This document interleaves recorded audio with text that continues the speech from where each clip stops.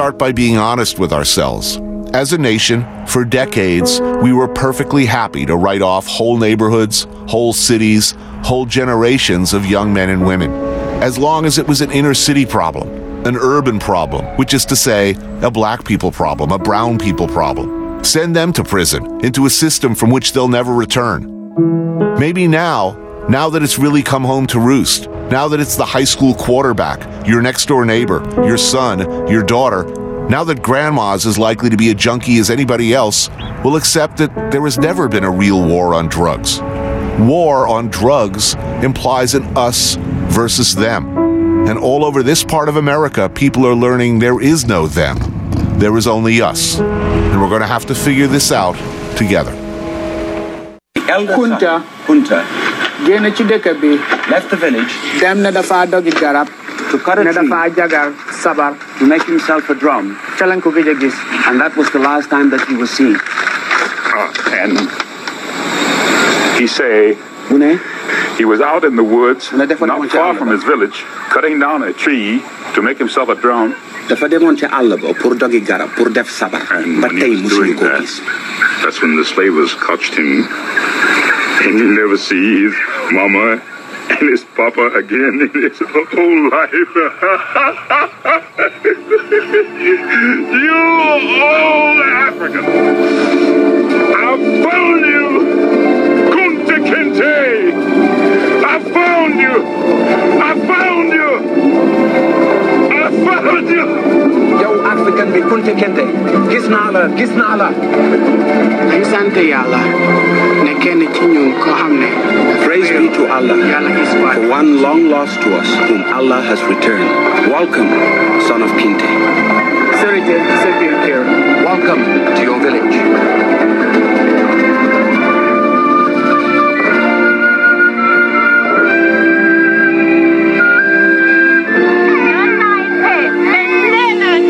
She says, we are you and you are us.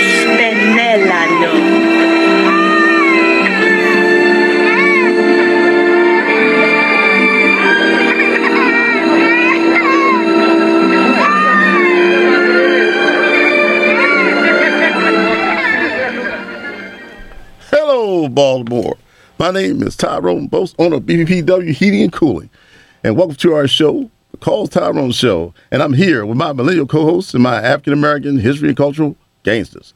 Leroy Myers, a master's graduate at the University of Oklahoma. His area of study is history.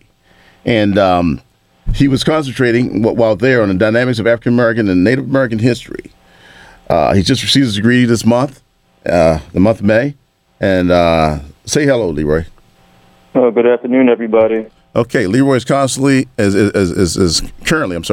in Oklahoma, where he's working on his PhD studies. He's now a PhD candidate. Okay, and also my other millennial, Zachary Leacock, social media entrepreneur, who majored in audio production, radio, TV, and film at Howard University. He is a socially conscious vegan and producer of the Channel 10 podcast, which features interviews with pioneering rap artists. Good afternoon, Baltimore. Happy Memorial Day. Okay, happy Memorial Day, Baltimore. What you just heard was Alex Haley, who was played by who's the famous actor? James Earl Jones. I'm sorry, James Earl Jones.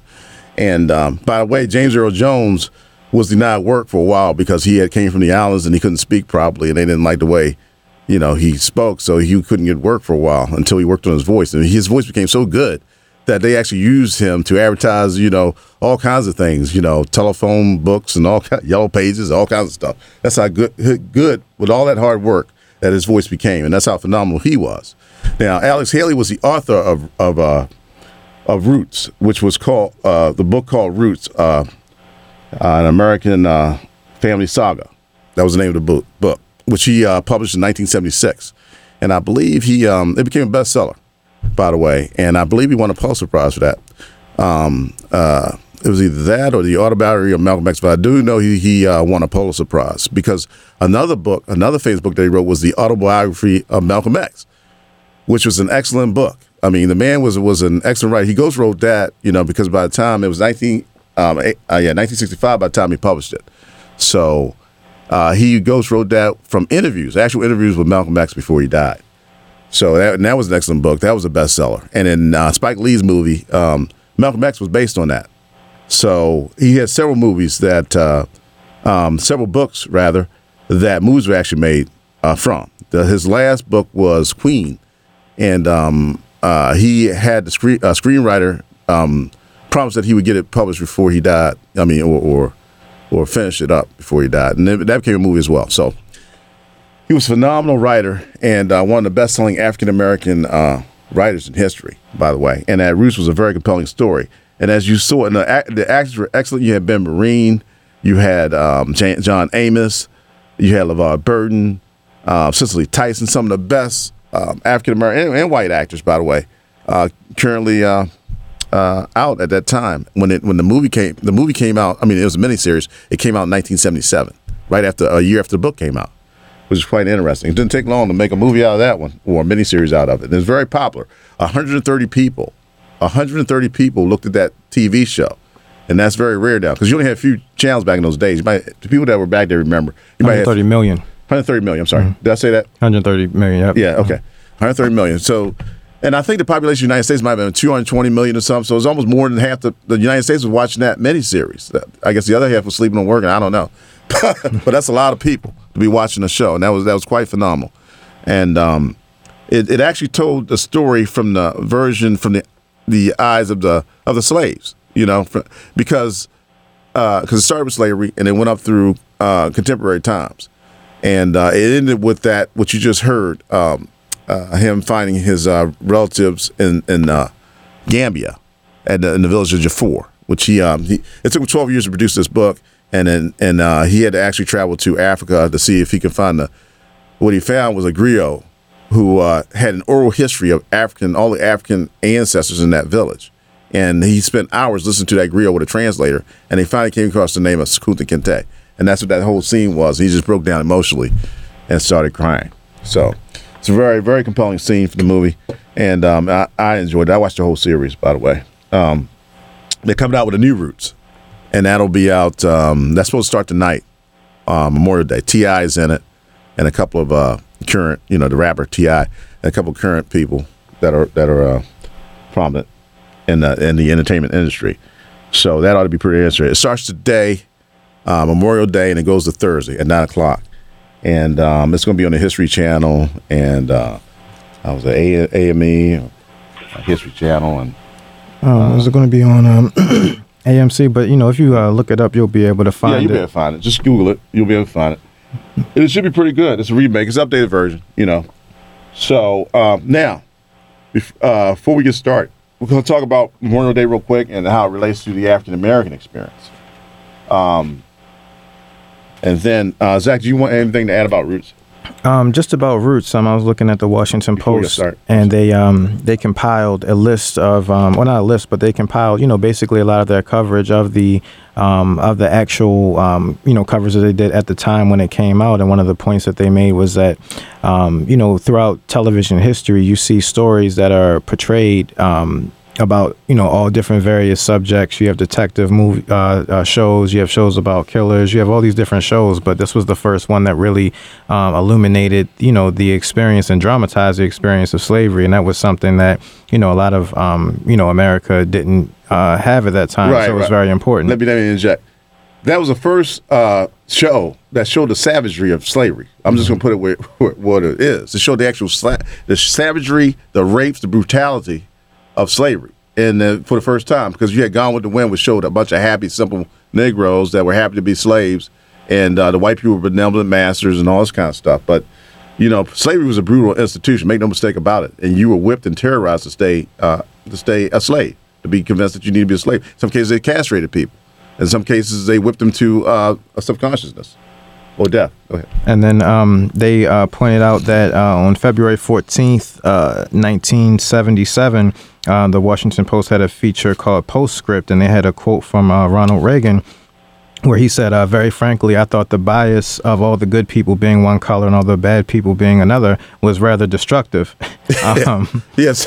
So Reagan was kind of upset that the slave owners were shown in a bad light, but the people that were owned, I mean, they were shown as in a good light, but they were the victims. I'm sorry, they were no, I'm not even sorry. They were the victims. So they were supposed to be shown in a different light from the people that were the perpetrators of the slavery.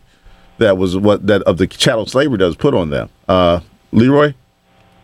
Yeah, well, I've been going back and forth on, what's the point of remaking Roots? And I say this for a particular reason because I've been reading up on it a little bit, and from what I'm understanding, like people like LeVar Burton, they thought that it was a good thing to kind of remake Kunta Kinte and the whole legacy behind Roots, to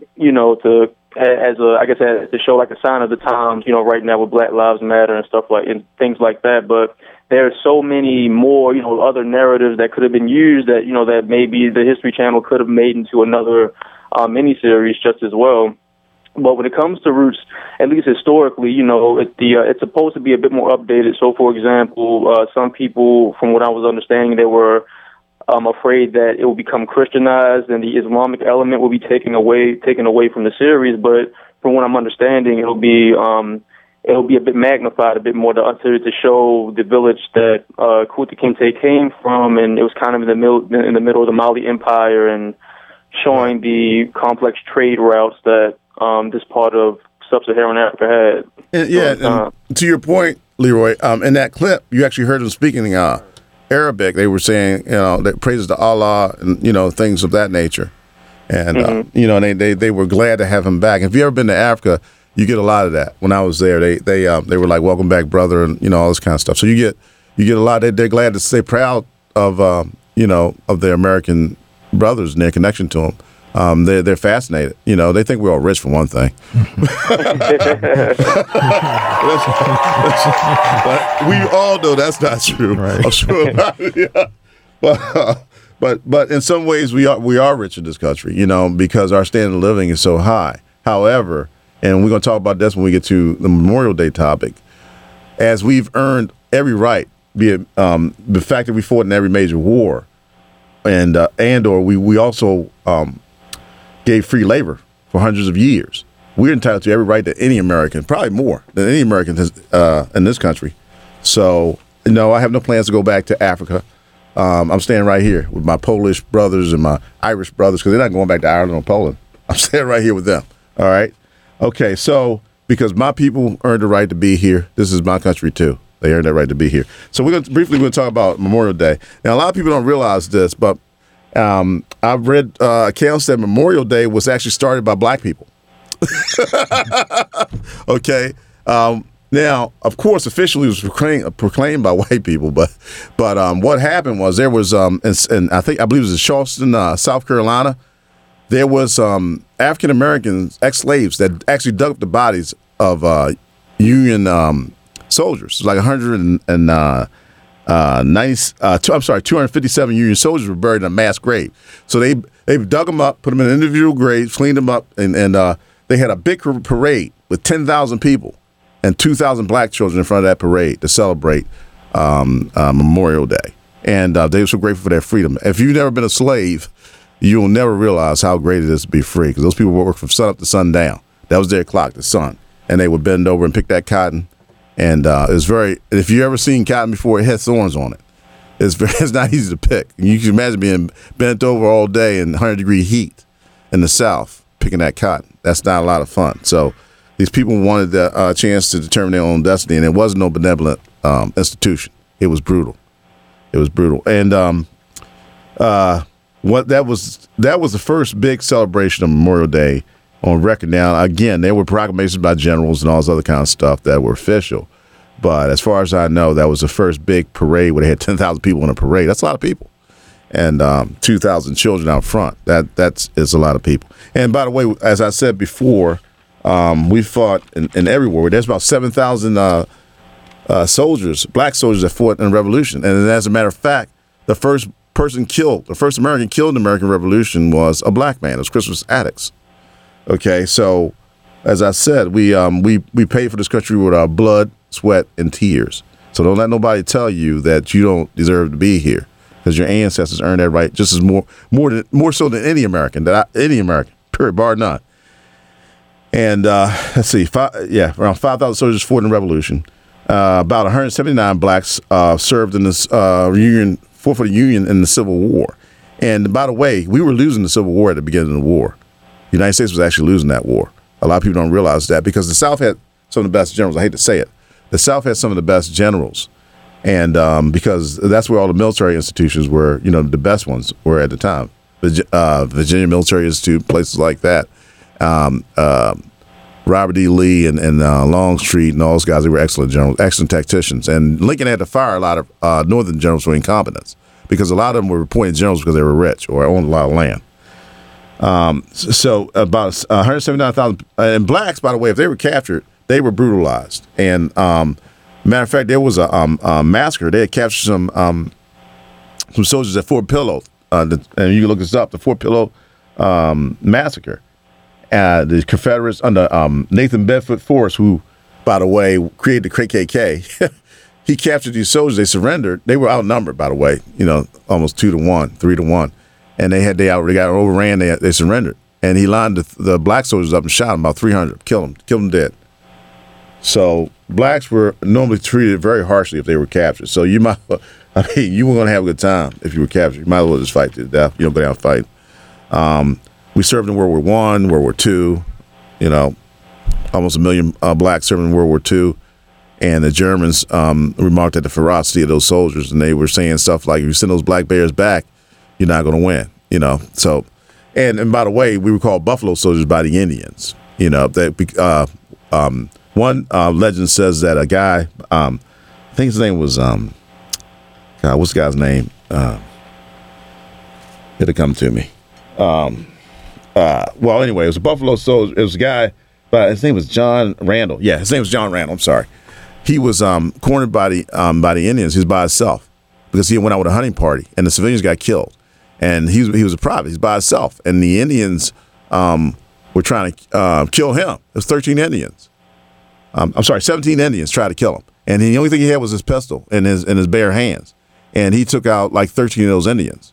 And they said that man fought like when they got back, they said this man fought like a buffalo. They talk about the new type of soldier. He fought like a cornered buffalo, and he had hair like a buffalo.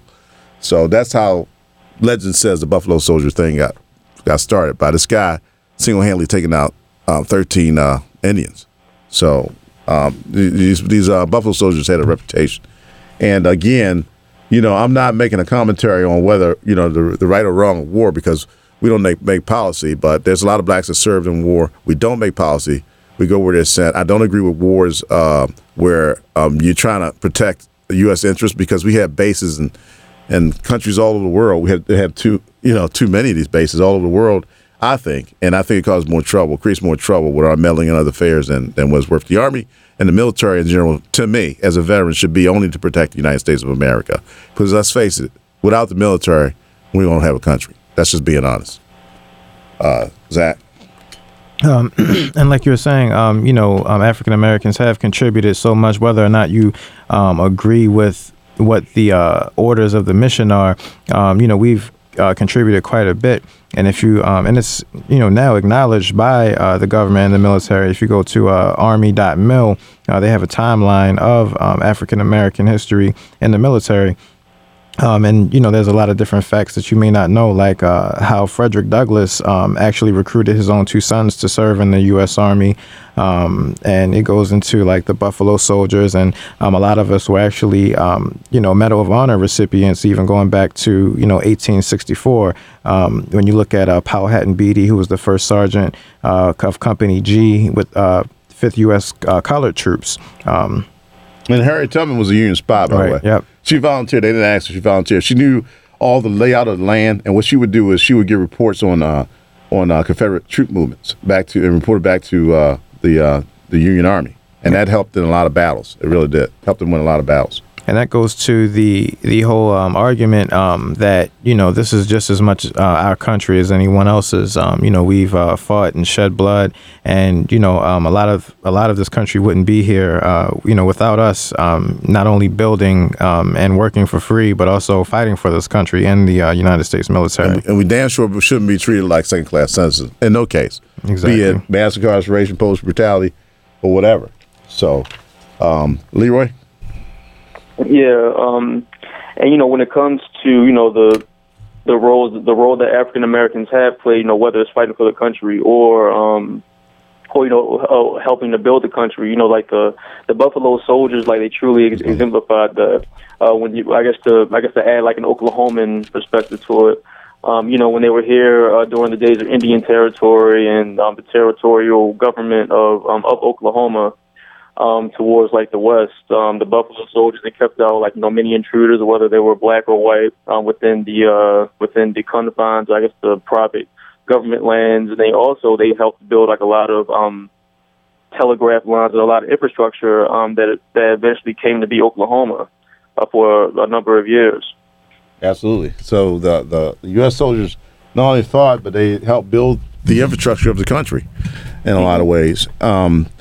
Okay, now we're going to move back to, we're going to talk about some of the things that, in some of these wars, especially the revolution, the main reason these soldiers were fighting was for their freedom. They were offered freedom, guarantees of freedom. They fought on the side of the revolution. And in a lot of cases, even after we were free, we were trying to broker our military service for our rights. We thought that if we would participate in these conflicts, it would actually further our fight for rights. And so, chattel slavery was an awful thing, and a lot of people preferred to go fight for their freedom. And a lot of people were freed in the Civil War because they fought on the side of the Union. So given that choice, being a slave and being a soldier, a lot of people, massive number of people took up soldiering. And even some of the people that were freed after the Emancipation Proclamation was signed actually took up arms against the South. They were so pissed off. I mean, messed up. I shouldn't say that on the radio. But this is, we have a caller? Yes, we have Ernest. Good afternoon, Ernest. Good afternoon. How's it going?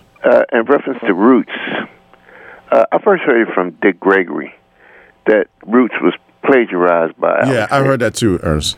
And I looked it up. And it's got all the information of who was plagiarized from. Right. And everything. Okay. So Alex Haley plagiarized Roots. Right. And even Henry Louis Gates said that Alex Haley went back to Africa and found the village that he was raised up in. In Darfur.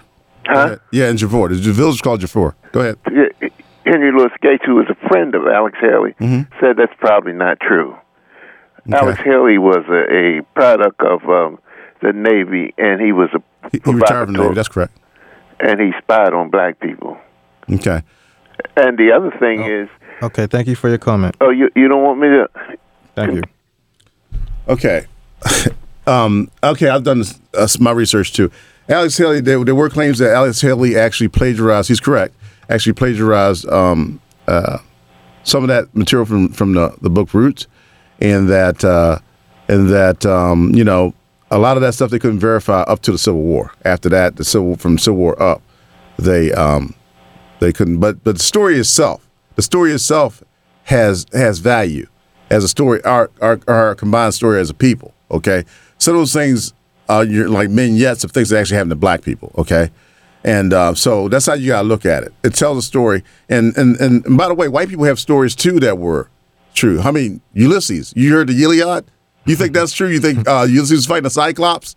But it still doesn't take away from the fact that it was a great story in Greek history. Okay, so we're entitled to our Iliad too, and that's what that was. It was like an Iliad, a journey of discovery. And then if you hold up Roots against, we were talking about Gone with the Wind earlier, which wasn't true either, right? So which one has the most truth, and which one is going to benefit us the most? Yeah, and the story needed to be told. However, it was told, whether it was plagiarized or not, those things actually happened. Those whippings, like you got whipped, that happened. And those rapes, that happened. And by the way, LeVar Burton is related. He's the executive producer of Roots this time around. He's a co-executive producer with a guy named Mark Wohlpark. I think that's his name. And they're actually related because of slavery, because of things of rapes and slavery. They did their genetic testing, and these two guys, one's white, and LeVar Burton is a dark-skinned black guy. They're related by slavery. The story needed to be told, okay? And I think it was handled very well, excellently by Alex Haley. Next caller. Okay, we're going to go to Brown. How's it going, Brown? Yeah, how y'all doing? All right, Brown. How you doing, sir? Well, I did some research on Alex Haley, too, and Alex Haley was the enemy. Who's the enemy of what? The black folks. Right, in what way, sir? And just like the last caller said, he was an informant. So let me ask you a question. For the government. He was a spy. Okay, Brown, let me ask you a question. Okay, this is all provocative, okay? Let me ask you a question. Do you think the story of Ruth shouldn't have been told? Not in that fashion. Why not? Well, what fashion do you want? You want to be candy-coated? Well, slavery was brutal. Slavery was brutal, man. It needed to be told that way. It was a lot. It was a lot left out as far as how their image it's not a perfect story. It was way brutal. Oh yeah, of course it was. They could put it on TV. It was a lot brutal than that. We know that. We know that. They showed us. They took. I think. Brown, let me finish. Brown. You're correct. It was a lot more brutal than that. They would actually take some of the bucks and castrate them in front of everybody. Just to terrorize and keep those people in check because the overseers were outnumbered. So the way they kept order was by terror, by sheer terror. What would happen to you? So they cut off, in that story, they cut off Kunta Kinte's foot. They didn't castrate anybody in that story. But the story needed to be told about the brutality of slavery. Now, if it's true, false, or indifferent, a lot of those things actually happen to somebody. Not necessarily Kunta Kinte, but it happened to somebody. All those things. All right, that's the point we're trying to get across. We're not trying to say it was all true. We're not trying to say Alex Haley was an angel. We're not trying to say Alex Haley never told a lie. Okay? This ain't Abraham Lincoln. Okay? Yeah, well, from that perspective, from the way you looking at it, I can that's understand. The way you can look at it. I can understand it from your perspective, but I'm not looking at Alex Haley as a hero. Okay, well, I can accept that. I can accept that. I don't have a problem with that. Thank you for calling, sir. You call next week if you want. I don't have a problem with what you just said. Yeah, that's a good opinion. But just discounting the story itself, based on a person's character, there's a lot of Truman Capote, a lot of people that wrote things, that wrote good articles and good stories, and they were scumbags as people. Okay, and but that doesn't take away from the story, the narrative that needed to be told. Slavery was a vicious thing. It wasn't like Gone with the Wind, with Mammy and all those happy Negroes. It was brutal, and that was the first movie that showed it as it was, or close to it anyway. The closest thing you can do on TV at the Family Hour. Okay, and I thought those actors did an excellent job, especially James Earl Jones when he went back. Supposedly went back to Gambia to find his people because I went back to Africa. Of course, I didn't see a griot, and he told me my family history, but I get that I could draw from that, looking at that scene, and relate to it. You know what I'm saying? You get those type of feels. They do come up. You do emote like that. Okay, let's go to the next call. Okay. Good afternoon, Diane. How's it going? I'm fine. How y'all doing? All right, Diane. How's it going, man? I'm fine. Happy Memorial Day to everyone. Happy Memorial Day to you, Diane. Thank you. I enjoyed the first Roots. Yeah, I did too. It was great. I thought it was an excellent dictation about us, how we got here. Yep. Because Diane, the story it showed that Kunta Kinte was a Mandinka warrior. Right. He was captured by slavers. Mm-hmm. And it showed that we had a culture over there, that we weren't just come from nothing. We had a culture that was upset by the Europeans' domination of Africa because those countries were cut out of the Europeans who conquered Africa because they were the first people to exploit gunpowder for weapons. And whoever was the first people to exploit gunpowder for weapons would be the rulers of the world, no matter who it was, black, Chinese, or whatever. And the thing about it is that it lets us know how good we were princesses that were captured, right? And warriors and everything else. And they still destroying Africa today. Right. And we are not even trying to go over there to help. We have learned so much because God. I'm gonna say it like this: God has given us the skills and the knowledge to where we can go and put back the whole continent of Africa back, and our different countries if we really want. Right. To. Now I agree with that. But see, the thing is, we've all been so brainwashed, and the Africans too. Now the Africans, in some cases, they're their own worst enemies. These European nations keep them divided so they can exploit the the resources, the diamonds and all that stuff. They want them to fight. Mm-hmm. It's under the auspices of divide and conquer. Right. Okay, so it's best when you got a people and you're outnumbered, you want to keep them divided. You want to keep fighting amongst themselves. They can't concentrate on the real problem, which might be you. That's true. Okay, I agree with you on that totally, because that's how we are divided. We still divided here in Concord. No matter what, even if we like middle class people, when the police see us, he doesn't see that you have money. Nope. And I don't. He sees you as an African American person. Right. Now, if he see you as an older person and you might have a certain talent, he might give you a break because he might think you got money for a lawyer. But as a person with regular clothes on, no suit and tie, you're just an N-word to him. You know. And that's what we got to. And the middle class people don't realize that. Right, and like you said, that we all been brainwashed. We've been brainwashed against our own children's demise. You know, like I'm gonna take the example of the uprising last year, and then I'm gonna get off the phone. Now, I was told by the police in my district that they had been monitoring the young children on social media. Right, and they knew something was gonna happen the day of Freddie Gray's funeral. Okay, if you knew that, why didn't the commissioner at the time and also the school CEO, why didn't y'all get with the mayor and close the schools that day? Well, they didn't close the schools. They did something more idiotic. What they did was they shut down the bus service. That's what I'm saying. And now there's an article in the Sun, to your point, that says that, let me finish, that says that the article in the Sun, and it's dated May 29th, it says that they closed down the bus service and they still won't release the films of what happened when they was closing down. Because I believe, they say they won't release it to the Sun because it's a matter of national security. They don't want terrorists to see it and all. I don't believe that. I believe the police were brutalizing those children and they don't want it seen to create another uprising.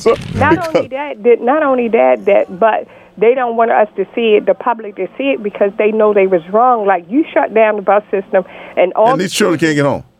How are they going to get home? Yeah, that's disrespectful to our kids. Right. Then when they went down North Avenue, they couldn't get on the subway down there either. No, and then you have that's what ignited the riot. Adults against the children, and we were supposed to stand up for our children, and we didn't. And we did. One of my friends, her granddaughter, she called, and I was with her.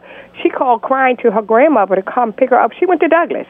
Right. They didn't care about those children, and we didn't either, obviously. Right. We didn't stand up for them. No, we didn't. And the thing about it, the mayor and all of them they all was wrong. They were wrong. Those are our children. They had a right to do that. You knew something was going to go down. Why didn't you close the schools that day and we wouldn't have had all what we had. They wouldn't do that in Roland Park. No, they wouldn't. If that was all white. Those children walk home. If the school system was all white back then, and they would say, they was expressing themselves, when are we going to stop allowing people to tell us that we can't express when we are angry about different things? That's how we die so early, because of under stress. We are under okay, I'm going to have to move on. I appreciate you calling. You can call next week, all right? Okay. All right, great comments. Let me talk about how white wealth was created, since we're talking about slavery. An initiative in some vacuum, because most people in a competitive society have to work hard or they sink. So that sort of goes without saying. White, black, brown, doesn't matter. People tend to work hard and do so in relatively similar numbers. But what did matter is that the government of the United States stepped in and created wealth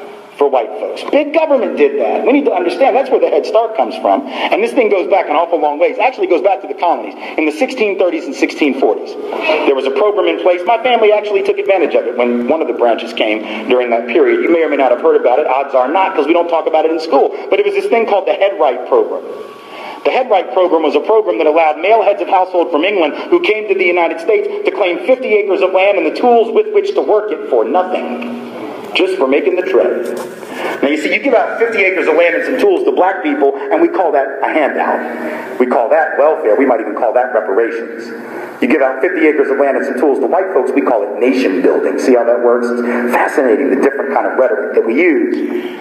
Millions of acres of land were given out that way over a period of a very short period of time. Fast forward to the 1860s.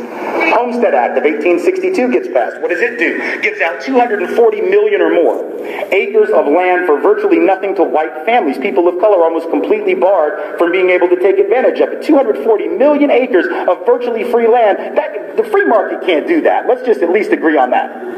The small government can't do that. The market cannot take other people's land and give it to you. right? Only a very large government with guns is capable of doing that.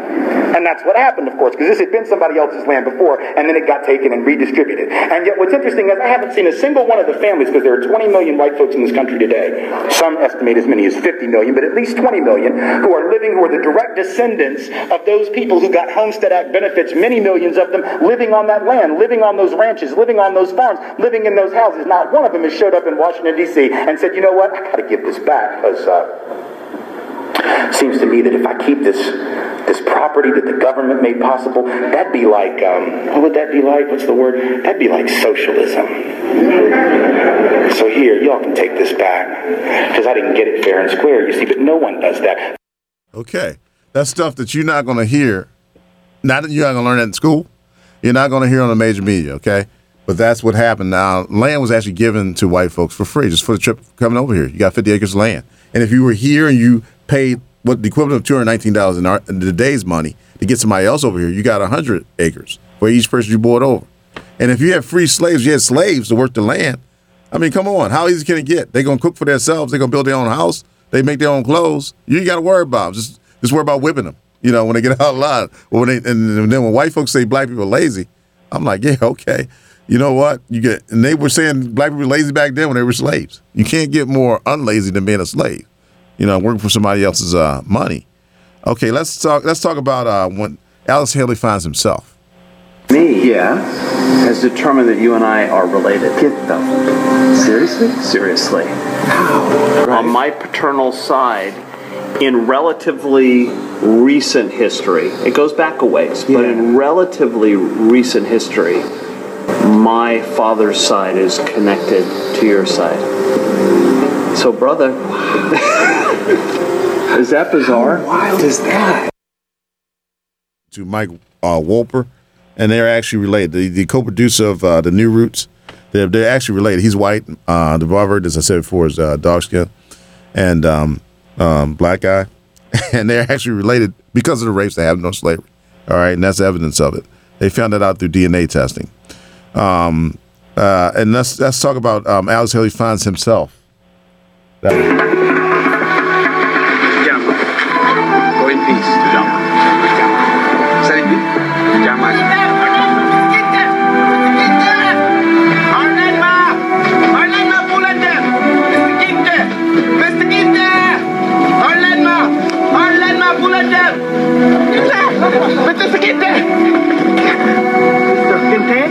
Yes, that's who I am. Kinte. Abdul Elkar Musad Kinte. Kinte. Mike doesn't Kinte.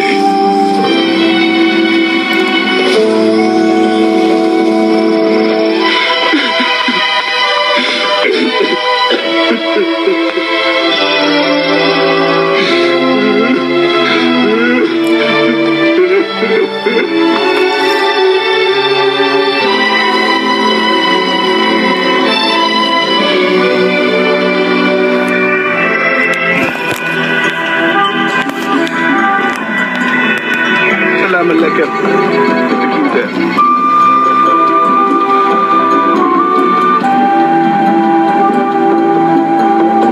Alaikum salam. My cousin Kinte.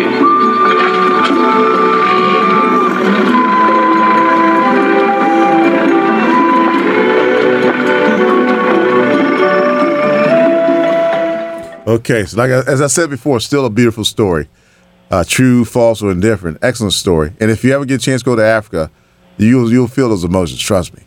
If you have any type of consciousness on any level. Okay, let's go to Kenneth. Good afternoon, Kenneth. How's it going? Good. I'm good. How you guys doing? All right. All right. Am I on? Yep. Oh, this good show today, gentlemen. It's really good. A couple of things I wanted to talk about is one is on the Alex Haley. I've heard a couple of callers calling in and talking about the plagiarism allegations, but let's some people. I can't satisfy everybody, Kenneth. I can't satisfy everybody. Let's take a step back and think about Birth of the Nation and W.E. Griffith making a movie about the Klan that is still celebrated today. And we don't talk about, white folk don't talk about what his mission was to make that movie. They still celebrate it. Right. That was the first Kenneth. Making movies to marry his daughter. Kenneth. And people still celebrate his films. Kenneth. Yeah, I'm listening. Birth of the Nation, and I'm going to let you talk. Birth of the Nation was the first film that was filmed in the White House. And President Woodrow Wilson said at the time, it was like history written by the hand of God and lightning. Exactly. And all that was a recruiting film for the KKK. It showed the KKK as heroes. Film schools today. Huh? They still teaching in film schools today. Well, what it did, one of the great films what it did. Let me finish. What it did was it showed the KKK. It showed black people had got free from the Civil War and all that stuff. And we did have black congressmen at that time.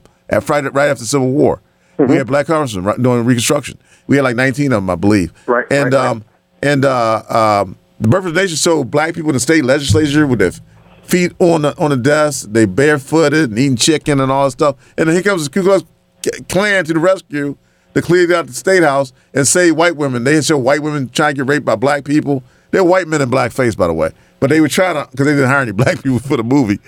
But they showed how the KKK rescued white women from being raped by black people. It was awful. And it resulted in resurgence of the KKK. And the KKK had 20 million members after that movie. And so the point I was making is that you have history like that where you have decades of films celebrating things like that, and then somebody like Alex Haley comes along. No matter how he came along, he does something that says, "Hey, well, there's another side to the story," and that should be celebrated. Period. And the other thing I want to talk about real quick is that one of the calls you had in, excellent point that I can't believe that we're not talking about is that if you had what happened during the riots last year happened in Roland Park or some neighborhood that was affluent white community, middle class and white, and those children were left stranded in a dangerous situation, and the law enforcement went up there to protect property and didn't give a damn about those children, it just wouldn't stand. And I can't believe that somebody should have been fired. The people we're not saying anything about that. Nope. We're not even. We don't even think about it to talk about it. We don't. Yeah, we don't care. We don't care about our children being stranded and basically attacked. That's basically what happened. Yeah, and that's what. Because what happens is they went on. You're right. I've heard reports that the police actually went on the bus and threw some of the kids off the bus. I did not. It's ludicrous. I mean, to this day, we still don't really know what happened. All I know is that I used to get on that subway to get home from school, and I'm thinking that if I was a kid carrying my chemistry books and my textbooks, and I'm trying to how would I have gotten home? Right, you probably would have had a riot. What am I going to do? Am I going to stand there and get hit in the head with a rock, or am I going to throw a rock to protect myself? Truth be known, that's what ignited the riots, okay? Maybe some people took it to a different level. You know, the people that are opportunists, they're going to riot for anything. Absolutely. But the kids were upset. They couldn't get home. And nobody gave a damn. And we were going to stand up for them. If you watch what happened, I guarantee you, if you watch what happened, you had a bunch of stranded kids that they probably were standing around saying, okay, there's a dangerous situation. Who's coming to save us from this dangerous situation? I'm in the neighborhood I don't belong in. Nobody came to save them. They got attacked. Right. And they reacted like people do when they get attacked. Some opportunists came in and said, I'm going to go grab a bunch of pills from CVS. Yeah, from CVS, yeah. And then the narrative that we get from the media is that we're just a bunch of animals. We just decided to riot. We had no legitimate reason. And stupid people are dumb enough to go for that. Now, when Maryland, that's why we didn't have a riot after. Let me finish. Let me finish. Kenneth. The reason I know I'm right is that's why we didn't have a riot after the Porter verdict. We didn't have a riot after the Nero verdict because something actually ignited that riot. As Malcolm X said, it only a fuse is very small, but a fuse is enough to ignite dynamite. Okay, and that little bit of protest those kids did, active protesting, I call it, by throwing rocks at people that were throwing my buses. That ignited riot. If you were working in downtown Baltimore and you rode the subway to work and you walk out of your job and you say, "I'm tired, I want to go home and go right, home. Right. And then somebody said you can't catch the bus, you can't catch the train. Wouldn't that upset you? Yeah, I'd be a little upset. I'd be a little perturbed. And if I was a high school kid, sticks in your face after they strand you somewhere. Yeah, and if I was a kid, I'd be really upset. If I was a high school kid, I'm saying as a grown man, I'd be upset. And you expect children to react to this? How? How come nobody knows? How come nobody knows that, Kenneth? That's what I'm troubled by because I keep saying it to people, and it seems like nobody's talking about that fact. I'm really glad that caller called in and said that. So maybe more people will start talking about the fact. You know, you talking about these rioters and these crazy. These were children. Yep. You know, I mean, I know some bad people involved in that too, but this started with children. It started with children, exactly. Go there to protect those and people don't want to admit it. And by the way, like I read this article from the Sun, the MTA does not want to release the film of what actually happened in that area. They won't release it. And they're saying because they scared terrorists might get ideas. But you know what? If I want to go up there and take a picture of that stuff, I go up there right now and take a picture of it. So to me, that's not a legitimate excuse. All right? They're trying to hide something. No, absolutely. What really happened. Okay. Well, I appreciate you taking my call. Thank you. All right, Kel, thanks for calling. Okay, so let's go to let's take our country back. The Tea Parties and all this stuff that are angry about healthcare talk about they want their country back the way it used to be when government was small. What date was that? Because government was never small for white people. Never was it small. Taxes were not lower back in the day. Top tax rate in 1958 was 91%. It's less than half that now. Whether you think it should be even lower, let's not pretend that we want to go back to the way it was when taxes were low. Taxes were higher, government was just as big, and white folks didn't mind it when we were the only ones getting benefits. It's only when people of color started to gain access to other programs, which aren't even as generous as the ones we had access to, that all of a sudden we discovered our inner libertarian. Right? All of a sudden we discovered our inner love of the free market. We didn't care about that before. Right? When the New Deal was passed, people of color were excluded from almost all the programs. Social Security for the first 20 years basically excluded 8 out of 10 black folk because it said you couldn't get in on Social Security if you were an agricultural laborer or a domestic worker, which was like 3/4, 80% of all black folks in the country. And that was done at the behest of Southern Democrats who made FDR work that into the New Deal legislation in order for them to vote for it. They just want to make sure black folks couldn't get in on the government programs. They didn't mind government programs.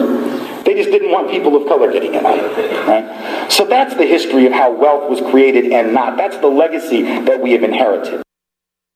So we know that it wasn't just all, hard work and determination, pulling yourself up by your own bootstraps, but which we all should strive for hard work. I work very hard. And I'm pretty sure Zach works hard and Leroy works hard as well, getting his master's degree. And we should always seek excellence. But there are some people that might have had a little bit of head start on us, maybe a 400-year head start. But let's see who benefited from the FHA, for instance. Loan, that's what you do. It's low interest, the terms are good, you don't have to have a lot down, that kind of thing. But in the first 30 years of that program, it was almost exclusively for whites. Because the underwriting criteria that the banks were using that was actually given to them by a quasi-public institution, right, known as the Home Ownership Lending Corporation, which was created during this period. The underwriting criteria that they used basically made it impossible for people of color to get these loans, even though they were guaranteed with taxpayer money, including the money of black and brown taxpayers. But the way the criteria was written, 98% of all the loans went to white families. By 1960, 40% of all white family mortgages were being written under this one preferential policy. Government policy, $120 billion worth of housing equity loaned from the early 1940s, late 30s until the early 1960s at a time when people of color couldn't get in on that. $120 billion head start. And again, if you do that for people of color, that's affirmative action, that's racial preference, that's welfare, that's a handout. You do it for white folks, it's good macroeconomic policy, right? And of course, it was good macroeconomic policy. It would have been even better had it been extended to people of color, because you'd have had an even bigger economic stimulus, but they weren't thinking in those terms. So you have the FHA, the VA program, even black and brown veterans excluded from the loans that were available under the VA program. You have the GI Bill, which in theory was available to all returning veterans after World War II in Korea, but in practice, the disproportionate benefits went to white veterans, because if you were a veteran of color, the employers, because theoretically what the GI Bill did, said you could get training, to have a job, you could go to college, you get these opportunities, but the employers still had the right of refusal. They still had the right to not hire you, to discriminate against you on the basis of race. Their property rights as owners were given precedence over the right of those returning GIs to have jobs. You couldn't just go to any college if they didn't want to admit you, so people of color were still excluded even after they had served the country in the military. So you had all of these programs, Homestead Act, VA, FHA, GI Bill, go all the way back to the head right system, all these things pumping literally hundreds of billions, one might say trillions of dollars worth of wealth into white folks' hands before people of color even got to the starting gate of wealth accumulation by the time the Fair Housing Act came around. And if you know anything about the Fair Housing Act, which wasn't even passed until 1968, you know that for the first 20 years, neither Democrats or Republicans thought it was important to put enforcement mechanisms in. Okay, as he said, the enforcement mechanisms for the FHA, the Fair Housing, not the Federal Housing Administration, but the Fair Housing Act. Enforcement mechanisms weren't even put into 1988, even though the act went through in 1968. So they didn't even enforce the daggone thing. So, and there's still housing discrimination going on, statistically proven. So it wasn't all pull yourself up by your own bootstraps. Although I don't think we should make excuses. I'm just telling you the truth, and you're not going to hear this anywhere else. You're certainly not going to hear it in a history book. And you're certainly not going to get it off the news. They're never going to confess to the fact that trillions of dollars was just handed to white folks to get them wealthy and let them own houses and land and stuff that they can leverage to send their kids to school, et cetera, for the equity from the houses. And a lot of times we were kept out of the housing market because we couldn't get the FHA loans that they were getting, and prior to the 60s. And so we became renters, a lot of us. Okay, let's take Marie. Okay. Good afternoon, Marie. Hi, good afternoon. Hey, Marie. Where can I find that information about how they was given, the Europeans were given all these handouts? What is it under? What? You can Google Tim Wise. And he's that man's white, by the way. He's an honest white man. Yeah, I know who he is. Tim White. Yeah, he's got a lot of he lectures at a lot of colleges and stuff like that. And he has a lot of information on the fact that, white folks were given a head start. They won't admit to it. And the people that say take their country back, they won't admit that taxes were higher in the 50s. 90% tax brackets. They won't admit to that. It's only when they start perceiving that wealth is being transferred to black people or brown people that they have a problem. Okay. Other than that, they don't have a problem with big government when it benefits them. Okay, in the form of tax breaks, tips, or whatever. Well, and I enjoy your show, but there's a large piece of history that's not being told, that's purposely being excluded. Yeah, of course. And that's why we try to keep people posted on what's going down. But let me share this. And you may not agree. We've been doing research to find out your true natives are your so-called African Americans here on this land. A lot of us were already here, and they're not talking about that.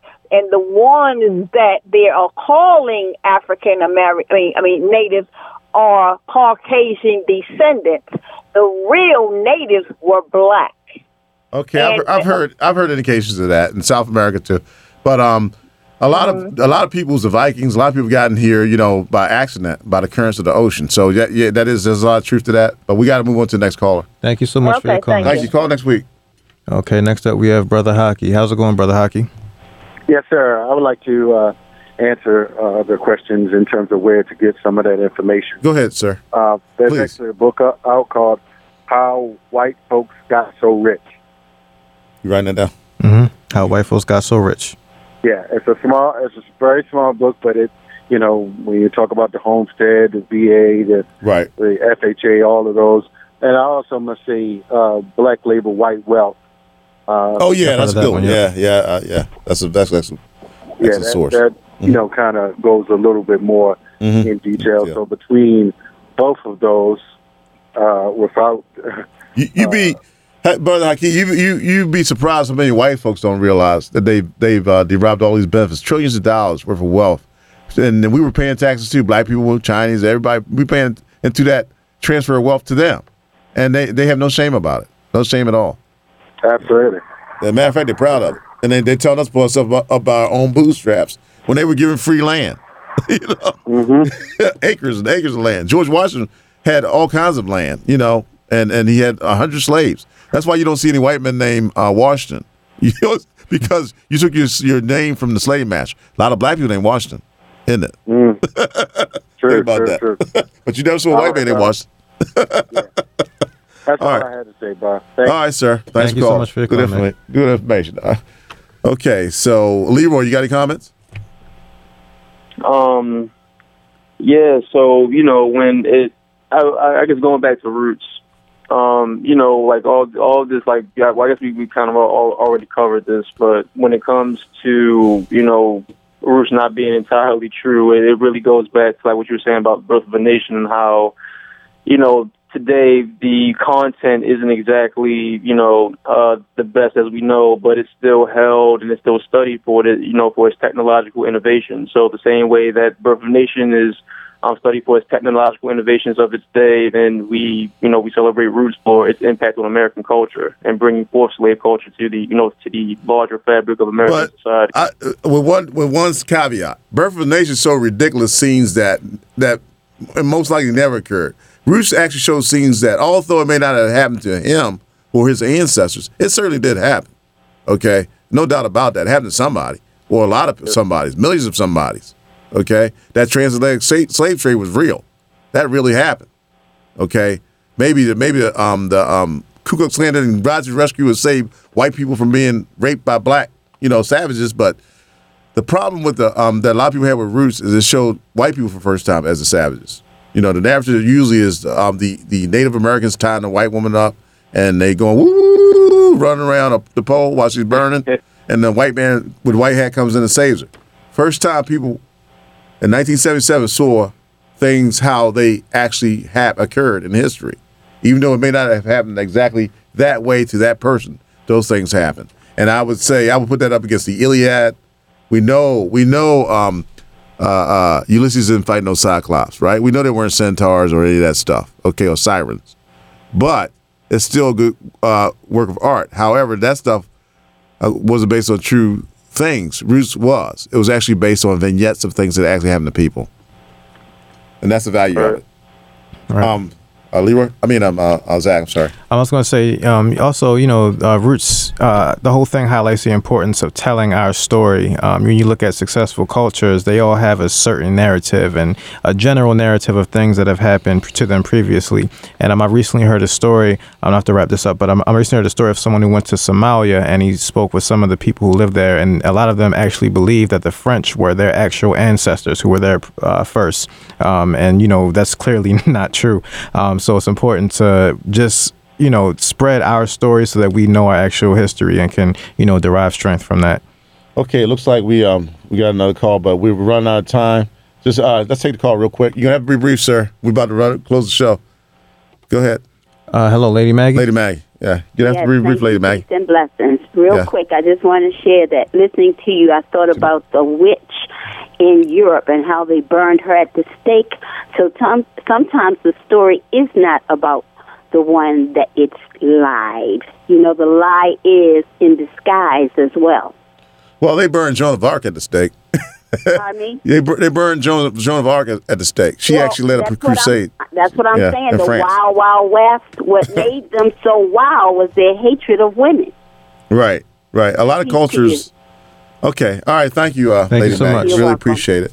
Call back next week, ma'am. Okay. So we hope, as we said, what we do on the show is we try to expose the truth hidden in plain sight. All right. And we use different forms of conveyance to get this information to you. And a lot of stuff that you hear on the show, you're going to hear anywhere else. You're not going to hear it on TV, on the news, on the evening news, and you're not going to get it out of a history book because there's a reason why they hide these troops. There's a lot of it is too painful for both the people that perpetrated these things and the people that were victims. And some people, even the victims, don't want to know about it in most cases. And when you tell people this stuff, they're looking at you like you're crazy, unless you can show them how you got the information. Okay, we're about to close the show, and feel free to tune in. And thank everybody. Thank you to everybody that tuned in with us and gave their commentary. I appreciate it. It was all excellent. I enjoyed the dialogue. And be sure to tune in next Monday at 2 p.m. for the Call Tyrone Show. And thank you for your time. Thank you so much.